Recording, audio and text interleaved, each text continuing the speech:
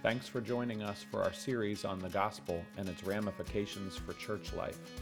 These messages work through the heart of the gospel within the overall story of God, and then deal with several outcomes of this good news in Jesus. How he creates a new people for God by his Spirit, defines and upholds their identity through baptism and communion, and sends them as ministers of reconciliation to the world as foretastes of God's coming kingdom. Cornerstone exists to declare and demonstrate Christ in all of life so as to make people complete in him. Let's turn to John 13. We'll be looking at a few different texts this morning, but this will be mainly where we're at most of the time here. We just got back yesterday from an elder retreat. A good time the last 2 nights and spending time together as the 5 of us together. We spent some time in quiet solitude. Really good just reading scripture, praying, spending time alone, even writing down our own thoughts about where we've been and what's going on this year, and just spending time alone with God, trying to have some silence. And if I can just throw it out, you should do that. It is a very helpful thing to do to quiet yourself before the Lord, not to meditate and hum, but to hear not only the scriptures, but even the racing of your own soul and what things you're preoccupied with. It's a wonderful time, and we did this as we spent time before the Lord alone. We also spent time, looking back at 2019, being so thankful for the things that God has done. I'm looking forward to 2020, a little bit of planning, the challenges and directions where we're going. Spent time praying for you, the members of Cornerstone Bible Church. I had slated like an hour, and we went to, I think, almost 2 over several different sessions. So your pastor spent time loving you and taking you before the throne. So we are very thankful for what God is doing. Spent time discussing some specific theology. Spent a good bit of time studying the Word together. This was the cabin we went to. Nice and open, great place to be away. Spending some time around the dinner table together. These dear brothers, spending time reading, studying the Word together. John reading there. I think maybe Caleb's asleep, not really sure. But a wonderful time to be together. And we're very thankful for those who knew about it and were praying for us. We thank you. We're so thankful that your prayers are effective in working grace even for our sake, for the sake of the body and building it up, like we've talked about. So we praise God for that. It was a good time to grow together, rest a little bit, set the direction for 2020, and we're thankful. So let's do this. Before we get going, we'll read John 13. Look at 31 through 35 is where we'll be today. And we'll pray, and then we'll get going. So let me start in verse 31. When he'd gone out, Jesus said, "Now is the Son of Man glorified, and God is glorified in him. If God is glorified in him, God will also glorify him in himself, and glorify him at once. Little children, yet a little while I am with you. You will seek me, and just as I said to you, the Jews, so now I also say to you, where I'm going you cannot come. A new commandment I give to you, that you love one another. Just as I have loved you, you also are to love one another. By this, all people will know that you are my disciples if you have love for one another." Let's pray together.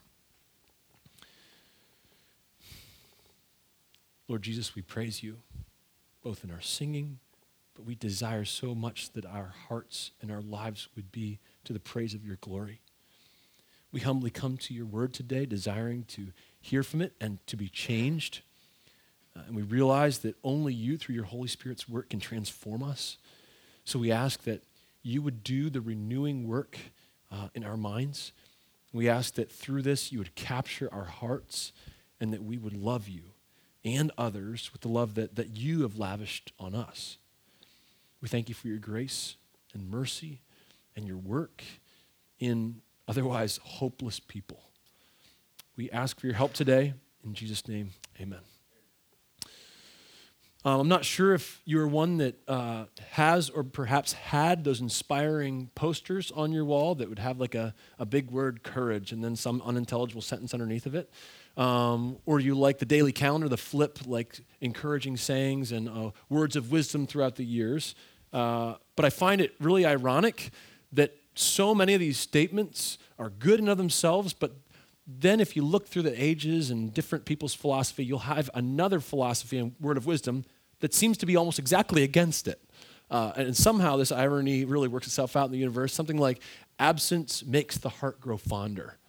And yet we all know the phrase and have perhaps experienced it, out of sight, out of mind. Like these things can somehow work together, not sure. Or you may have heard opposites attract. And then the same day you'll hear birds of a feather flock together. Like, oh, I scratch my head about this. Who's making these things up? You know, really? Like, I don't know if I want to listen to all this worldly wisdom. And many of these contradictions, if we're honest though, they're not really contradicting each other. They're making statements about the world that often are true. They're not like unequivocally true, but they're helpful for us in some different scenarios. One of the ones I've heard lately and it kind of poses a good question for us today. Again, it's not like I have this on a pillow somewhere or anything like that, but I've seen it, but I've kind of heard this over and over. Much of the world will tell us that it's not what you do, it's who you are that really counts. But I've heard the exact opposite true as well. Baloney. It doesn't matter who you are, it matters what you do that really counts. And when we come to the Bible, it actually cuts through both of those things to help us understand that these two ideas actually coincide and work well together. That it's true, it helps us to understand that both who you are and what you do are really important, and it works well together.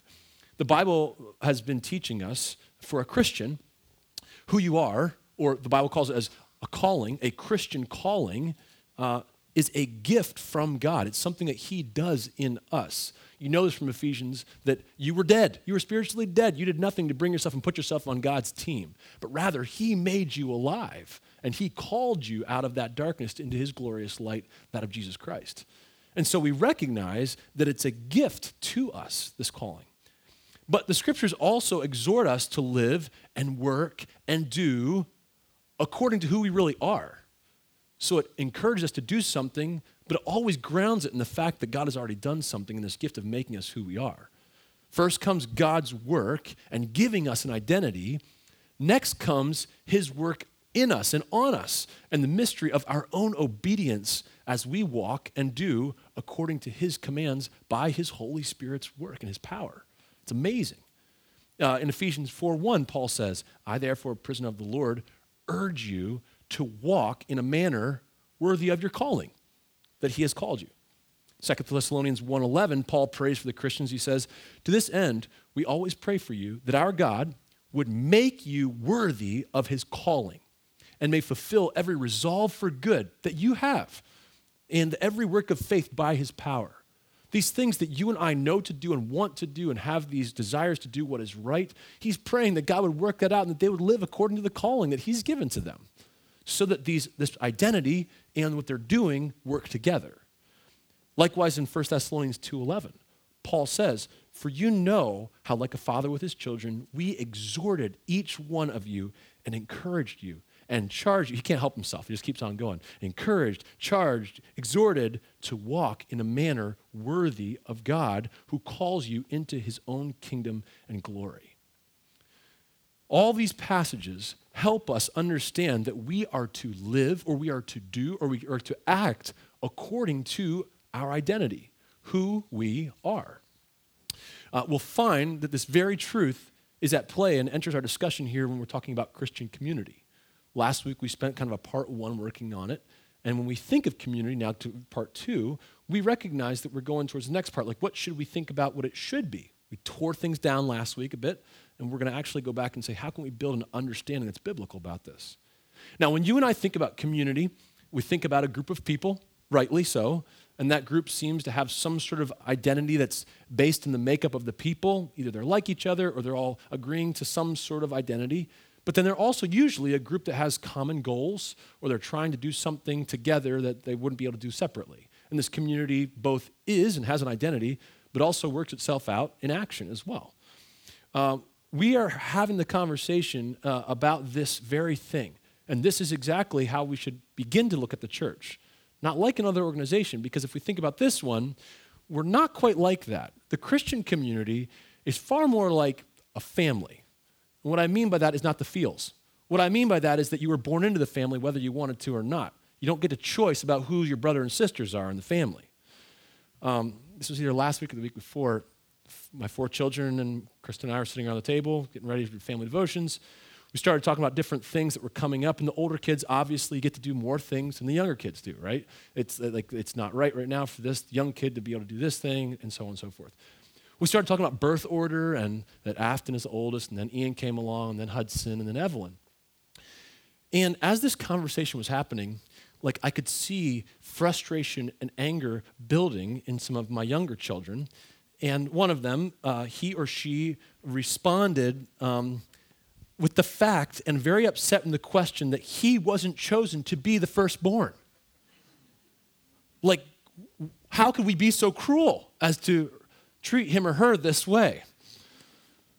Now, we explained as best we could with limited things that we really didn't have anything to do with it and that they would have to take it up with God.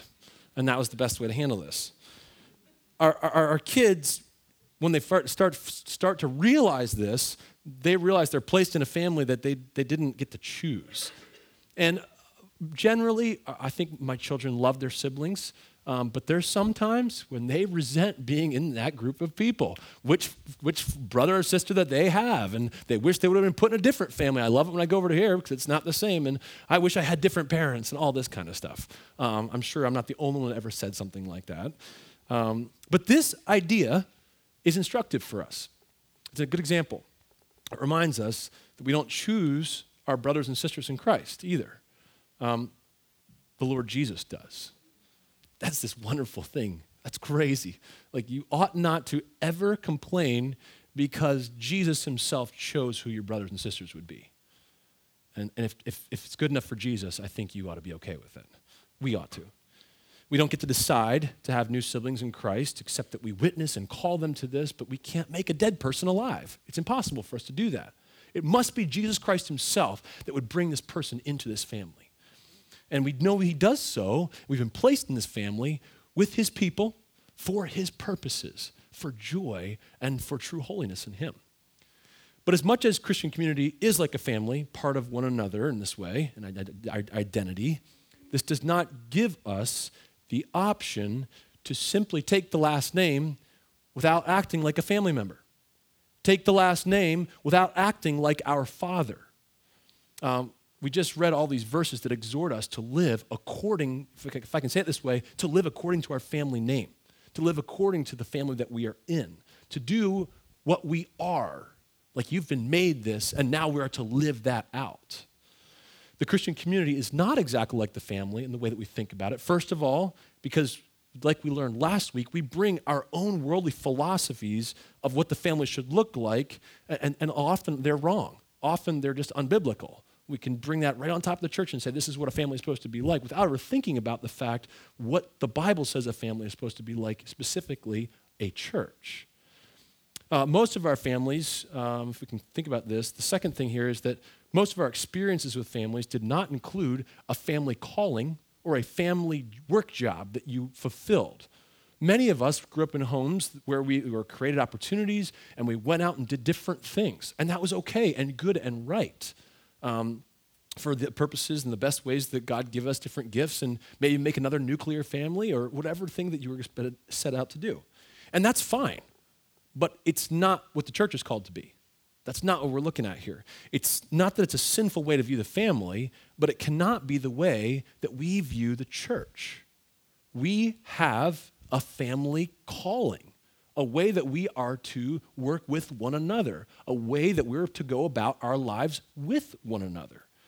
Christ did not call us into this family to make sure that we get together and tolerate one another, a couple times for Christmas and a couple of different holidays, and then go back about our own agendas and the things that we want to do. He called us to operate with one another. He's called us to totally reorient our lives around him, around Jesus himself, his wise leadership and his righteous commands that are for our good. And as we understand this, we begin to realize that our view of or blueprint for Christian community has to be shaped by the one who made the Christian community, and that we are not autonomous. It is not just up to us to figure it out. Now, last week we spent some time recognizing some of the worldly philosophies that we believe so easily and sneak into our identity and understanding of what Christian community looks like. Many times we admit it's unknowingly. It just kind of creeps in there. We didn't even realize it was a stronghold. We don't think that these subtle messages and propaganda, we don't think of them as spiritual warfare, but they are. But they're consistently an outpost of resistance against God himself. Today, our goal is to look at the words of Jesus and to recalibrate our understanding of Christian community according to his expectations. So last week, we said, let's tear down those wicked philosophies or worldly ones that we don't even recognize in our own hearts about Christian community. But now we want to go to the Word and say, what does Jesus say about what Christian community is supposed to be like? We will find that at the core, Christian community looks like doing one another spiritual good. In a word, love. It will look like love. Christian community is not a place where we go to get something, where we go for the sole purpose to make sure our betterment is heightened. Somehow we receive from this thing. But rather, Christian community is a series of obedient actions of love and giving to one another within, get this, within the family that God has placed us in, according to the love that we have received in Jesus Christ. So let's start out with that important distinction. This is not going to be popular, but I think this is very important for us. That's why we're having this whole discussion. We are to love the world with genuine care. We are to be on mission to love others and proclaim Jesus Christ. We are to be sincere in our kindness and love. And actually, as Jesus said, and the Old Testament, to love our neighbor. But that is not Christian community. I'll say it again. When we think about this, we can be so easily, we think about it as a different thing. We are to love the world. We are to have genuine care for them, true kindness, love, willing to give ourselves for them, loving our neighbor as ourselves. But this is not Christian community. I realize that this sounds harsh, unloving, exclusive, but I'd like for us to hear how Jesus talks about this and concerning this distinction, what he has said about this, not what we came up with. There has been never been a time where God has told us Christians, okay, now you can stop with the Great Commission. Now you can stop loving your neighbor as yourself. Now you can stop being salt and light. Now you can stop being a witness. Now you can stop proclaiming my name. Now you can stop loving the world around you. He's never said anything like that. And so we're not saying that this morning at all. I want to make sure we all understand what we're talking about here. We are to love the world around us. That is still true, every bit. When Jesus talks about it and makes the distinction, he's trying to make sure like everyone is your neighbor and you ought to love them in this way. But Jesus' words go like this. John 13, 31 through 35. As you look here, before we do that, let me give you a little context, right? Because it's not fair to drop right in. So, little context. Jesus has been proclaiming himself to the disciples. John is an incredible book on who Jesus is and how he interacts in the Trinity. It's mind-blowing. He is doing this over and over, but he's also trained them. He has served them, and he's done them much spiritual good. And now he's about to enter the Passion Week. He's headed to the cross. He's headed for his glorification, as John calls it. Now, we call it crucifixion and several other terrible things, which it is. But John's trying to make the point. If Jesus Christ didn't come as a person and die and be buried and rose again and glorified, we would never have the glory which we know as salvation. And when Jesus Christ did this, he received all glory. And so John talks about it in this way. You can see that also more specifically John 12:23. But if you read John, you're going to see him talk about glorify all the time. And he continues to reference his crucifixion. Chapter 13, though, it kicks us off with this understanding of Jesus taking care of his disciples in one of the most humbling, glorious acts of service that can be performed. As Jesus prepares to return to the Father in all of his glory, having won salvation for his people, Jesus shows them an amazing act of humility and love. This act serves them physically in time and space, like it's real. They needed this. It was a good thing for them. But it also, more importantly, acts as a paradigm or an example for all the ways that Christ has served them and the way that he will serve them in the future. He washes their disgusting feet. Think about all the ways. John records this so coolly. That's not a real word, but what he does is makes us see that in this act, you're summing up all that Jesus has done for his people. Consider for a moment, when he does this, he takes off his outer clothes.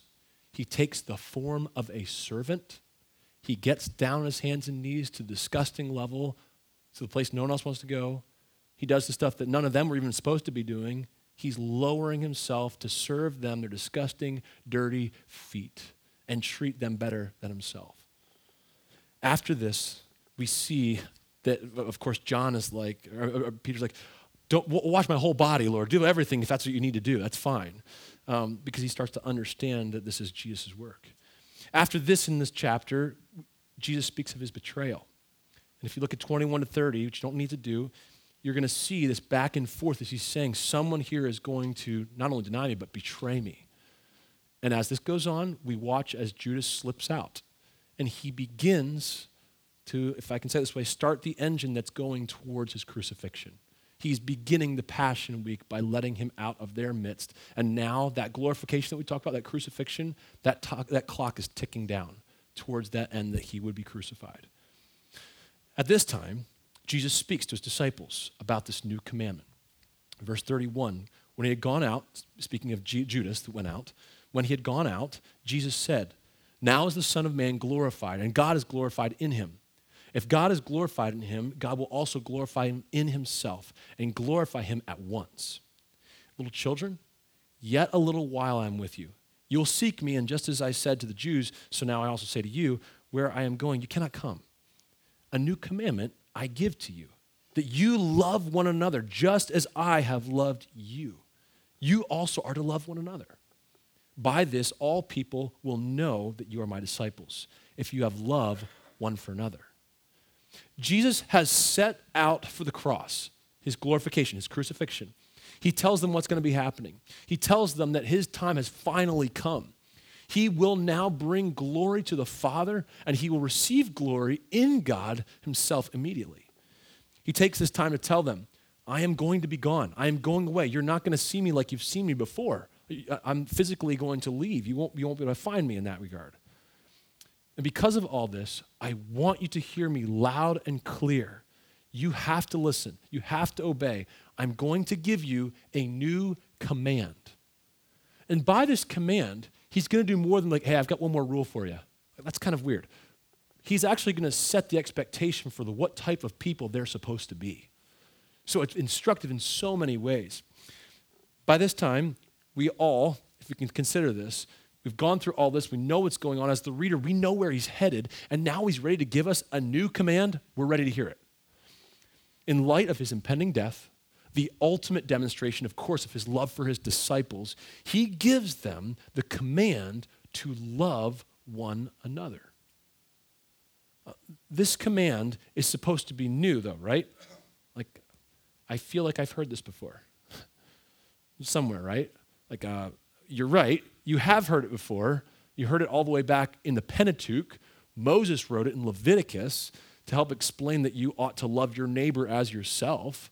In his context, he's given the law. He's saying, make sure you don't take all of the grain. Keep the edges so that you can give that to the widows and the poor and the sojourner. Don't take all the grapes. Make sure that you can love your neighbor as yourself. You'd want to be able to take care of them.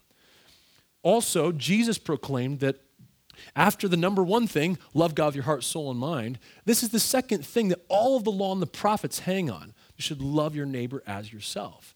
And he shows us that if you will get the first thing right, loving God with your heart, soul, and mind, and loving your neighbor as yourself, everything else will take care of itself because it all hangs on that idea. The whole law is understood through this. So this, my question then, isn't this the second greatest commandment though? Isn't that what we're looking at here? Isn't that what it is? Well, sort of, kind of. If I can say it this way for a moment, it's like a new declension of it. It's like a new subset of that true commandment. That is still true. The second commandment is still true. But what he's doing here is a heightening. It's not just to your neighbor, to everyone. That's, again, what Jesus' point was. Remember, he's the whole Samaritan who comes along, and through that whole parable, he's saying, oh my goodness, who are you? Who's my neighbor? Everyone. Everyone in the whole world is your neighbor, so you ought to love them. Okay, so what's this new command about? In this new command, we actually have a heightening and a narrowing. I'll explain in a moment here. Jesus is saying, you must love one another just like I have loved you. First, there's this narrowing idea of the audience of who he's talking to. It's not just all your neighbors anymore. What he is saying is Jesus is talking about the narrow audience that we find later is called the church. Those who love him are his disciples and who will do his will. He is saying that you need to love that group. Those that are the one another's that we talk about. When he says one another, he's talking about my group, those who love and trust me alone as king. But so that's the narrowing, right, in this command. But then secondly, there's a heightening of the standard. It's not the same thing that we saw back in Leviticus 19. It's not just a general love that allows for the poor to glean the edges of their fields or provides for the sojourner when they're less fortunate. The love that Jesus is talking about has a new standard, a new measurement. And it's enormous. It's incalculable. It is the standard that Jesus has the love for his disciples. So how are you supposed to love? Like Jesus loves his disciples. That's how you're supposed to love one another. Impossible. Like really? That's the new standard here. For our people, what you're supposed to do is, you know how I loved you guys? Yeah, you need to love one another the same way. This is the new command that I give to you. Consider in 34, he says, a new commandment I give to you, that you love one another. Okay, that's good. But he continues, right? Just as I have loved you, you are also love one another. In light of Jesus' departure, these believers are called to love one another just like Jesus had loved them. They are certainly a sorry substitute for Jesus. But are they? Like, I would think so. Like, man, we're not Jesus, right? Like, we can't really do that. But if he promises that his Holy Spirit will be sent, if he promises his resurrection power in his people, and if he gives us the command that we must obey, that we are to love the same way that Jesus loved, is it legitimate that Christians will be able to love one another like Christ has loved us? Hallelujah, yes. This is true, guys. This is what we're called to actually do. It's a supernatural love.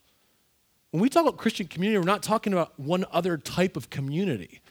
We're talking about a supernatural community that is based on the love of Jesus Christ that he has, which all of us continue to fall short of.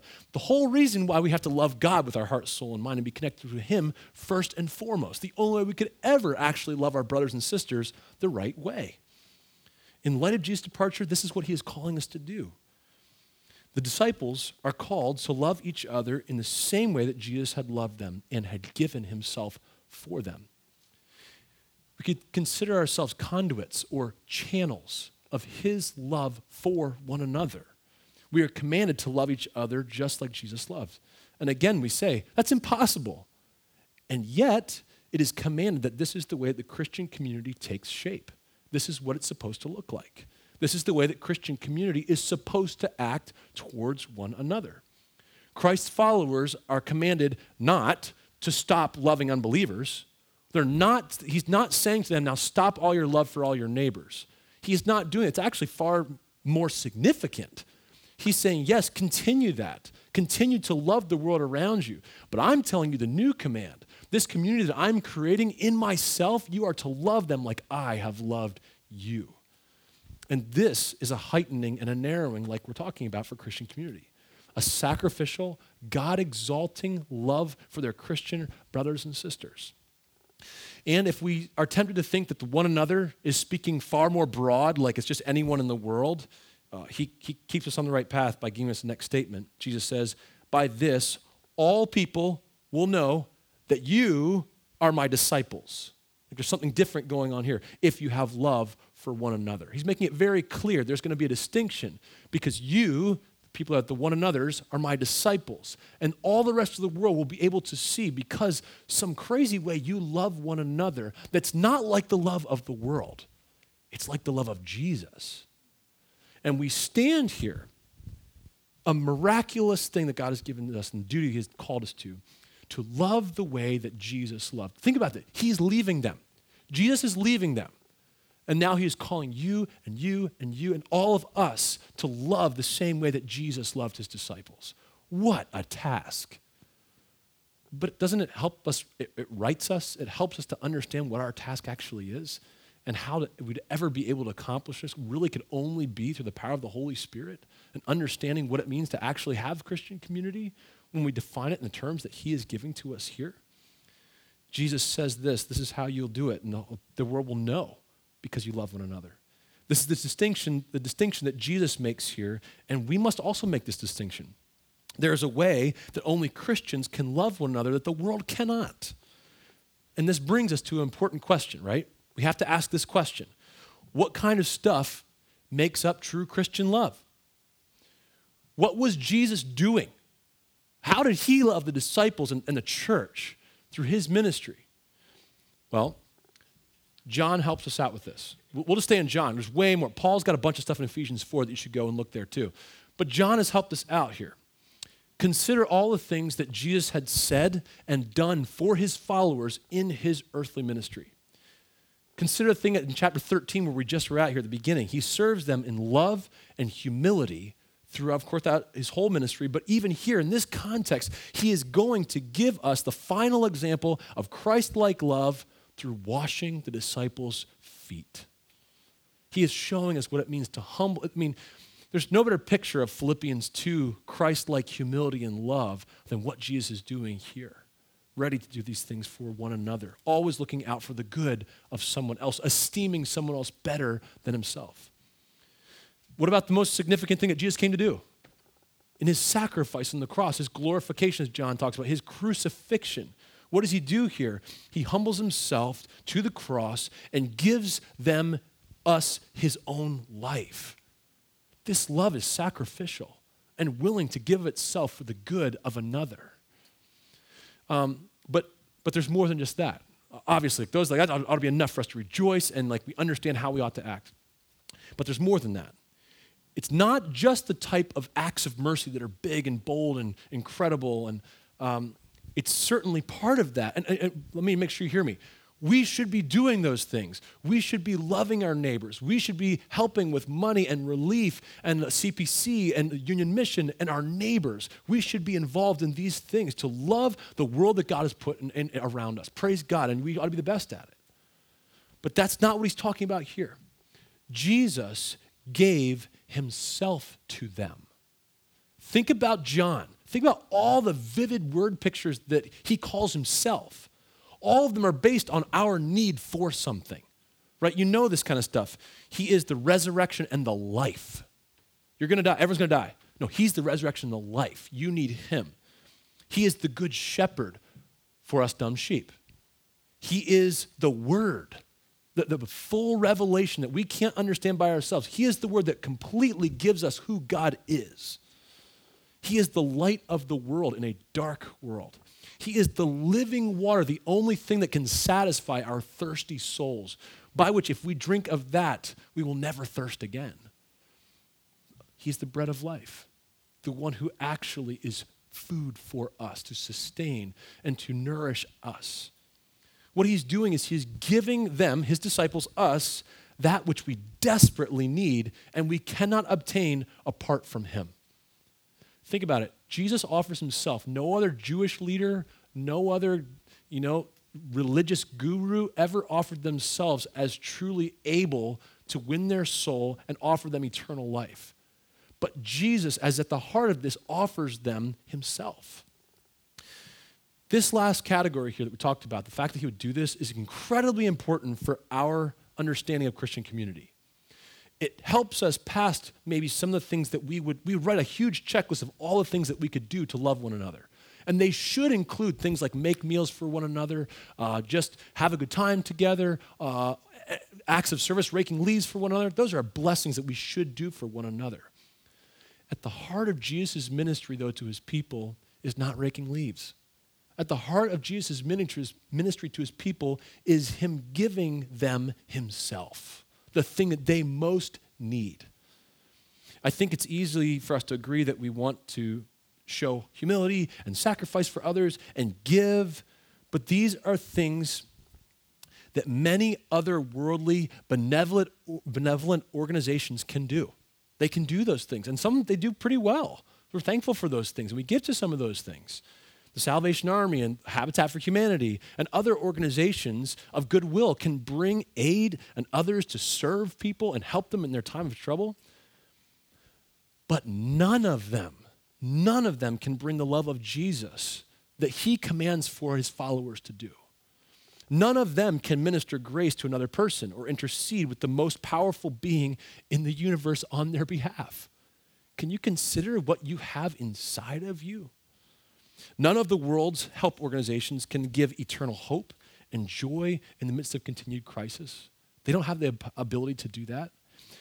And so if we continue to keep that as the realm by which we love one another, we're not getting what Jesus gave to the world himself, the gospel.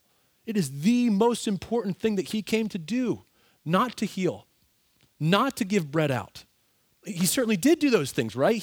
He understood Leviticus 19, but he did way more than that. He gave of himself something that no one else could ever give. No one else was righteous. No one else was the king of the universe, and he gave us himself. This is Christian love at the center of it. We don't need to apologize for that. That is the truth. Most important thing that we can do for one another is encourage this truth, the grace that comes in Jesus Christ. Only a believer can give the words of eternal life to another believer who's struggling, who needs to hear that. Only a believer can lead another believer back to the living water to drink and taste and see that he's good. Only a believer has a bond with another believer that transcends and is stronger than ideology, prejudice, language, skin color, you name it. That bond in Christ is over all of those other things. Only a believer has eyes to see and remind other believers of true reality and say, brother or sister, come back. Repent of this sin. This is not right. It's not going to be helpful for you. You need to see what's true. You need to see what's right. You need to remember, have that 40 billion year view and find eternal hope and salvation and true joy. You see, when it comes to Christian community, Christ is what makes this community so distinct. Not the method by which we have our times together. Well, that's great, don't get me wrong, and we want to think about that. That's not what makes us so distinct. It is the Spirit of the living God.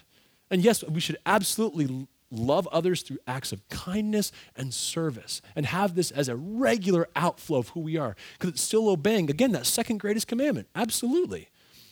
We should be awesome at that. But you have something that every other well-run, well-resourced organization doesn't have. You have the Spirit of God living inside of you. Now let's go real practical. If this is true, and we're supposed to love one another, and we're supposed to love each other the way that Jesus loved us, we ought to be aiming at these types of things. This is the groundwork. This is just a foundation of where we can go now with love. But it helps us understand that at the center of this is actually giving Christ to one another. So things should be pretty simple from here. How do we do this? How about reading the Bible with or to one another and giving one another the words of life, the truth, the thing that continually writes us? As we read these things and as we give not our own spiritual or thoughtful advice or wisdom, give one another the word that the Spirit can use and constantly. This is the revelation of God. Here's another one. What about prayer? Like, again, I realize it's like you just want to go back to like read your Bible, pray every day and grow. Absolutely. If this is what is helping us to understand that what we need is Christ at the center of this and that we have boldly the opportunity to go to before the throne, I'm getting excited, sorry. Go before the throne and ask him to do the work that you and I can't do, you better pray, brother or sister. This is for the good of the Christian community that we are part of. And it is much better and far more effectual than some of the things that we can do with our hands without Christ. And we ought not to turn to those things first, but we ought to turn to the Word and prayer. And I'll just say one more thing. It's real simple. Sharing your life with one another. And I don't mean all things in common necessarily. I mean being willing to confess, being willing to submit, being willing to hear another brother speak or sister to speak into your life, being willing to actually have, again, our guard down and vulnerability to talk about the things that we struggle with and we need to be righted, the things that bring us back to Christ is King. Only a Christian community can properly right us. I have recognized that we can easily get distracted by other things. Good things, really good things that we would do in a neighborly way. But can I encourage us to center on what Jesus said his community ought to center on, which is to love one another the way that he loved his disciples. Let's pray. Dear Jesus, we thank you. We thank you, Lord, for your great love for us that we do not deserve, never could. And we thank you, Lord, for your Holy Spirit who's worked. I pray that you would work in your church. Would you build it? You promised to, and we glory in the fact that you will. But Lord, would we not do so with worldly philosophy, but rather it's not trite to be back to the basics of loving Christ, giving the word to one another, praying for each other, sharing our lives together in Christ. Would we give and love the way that Jesus Christ loved us? In Jesus' name. Thank you for listening to this podcast. For further sermons and more information on Cornerstone Bible Church, please visit cbcvirginia.com.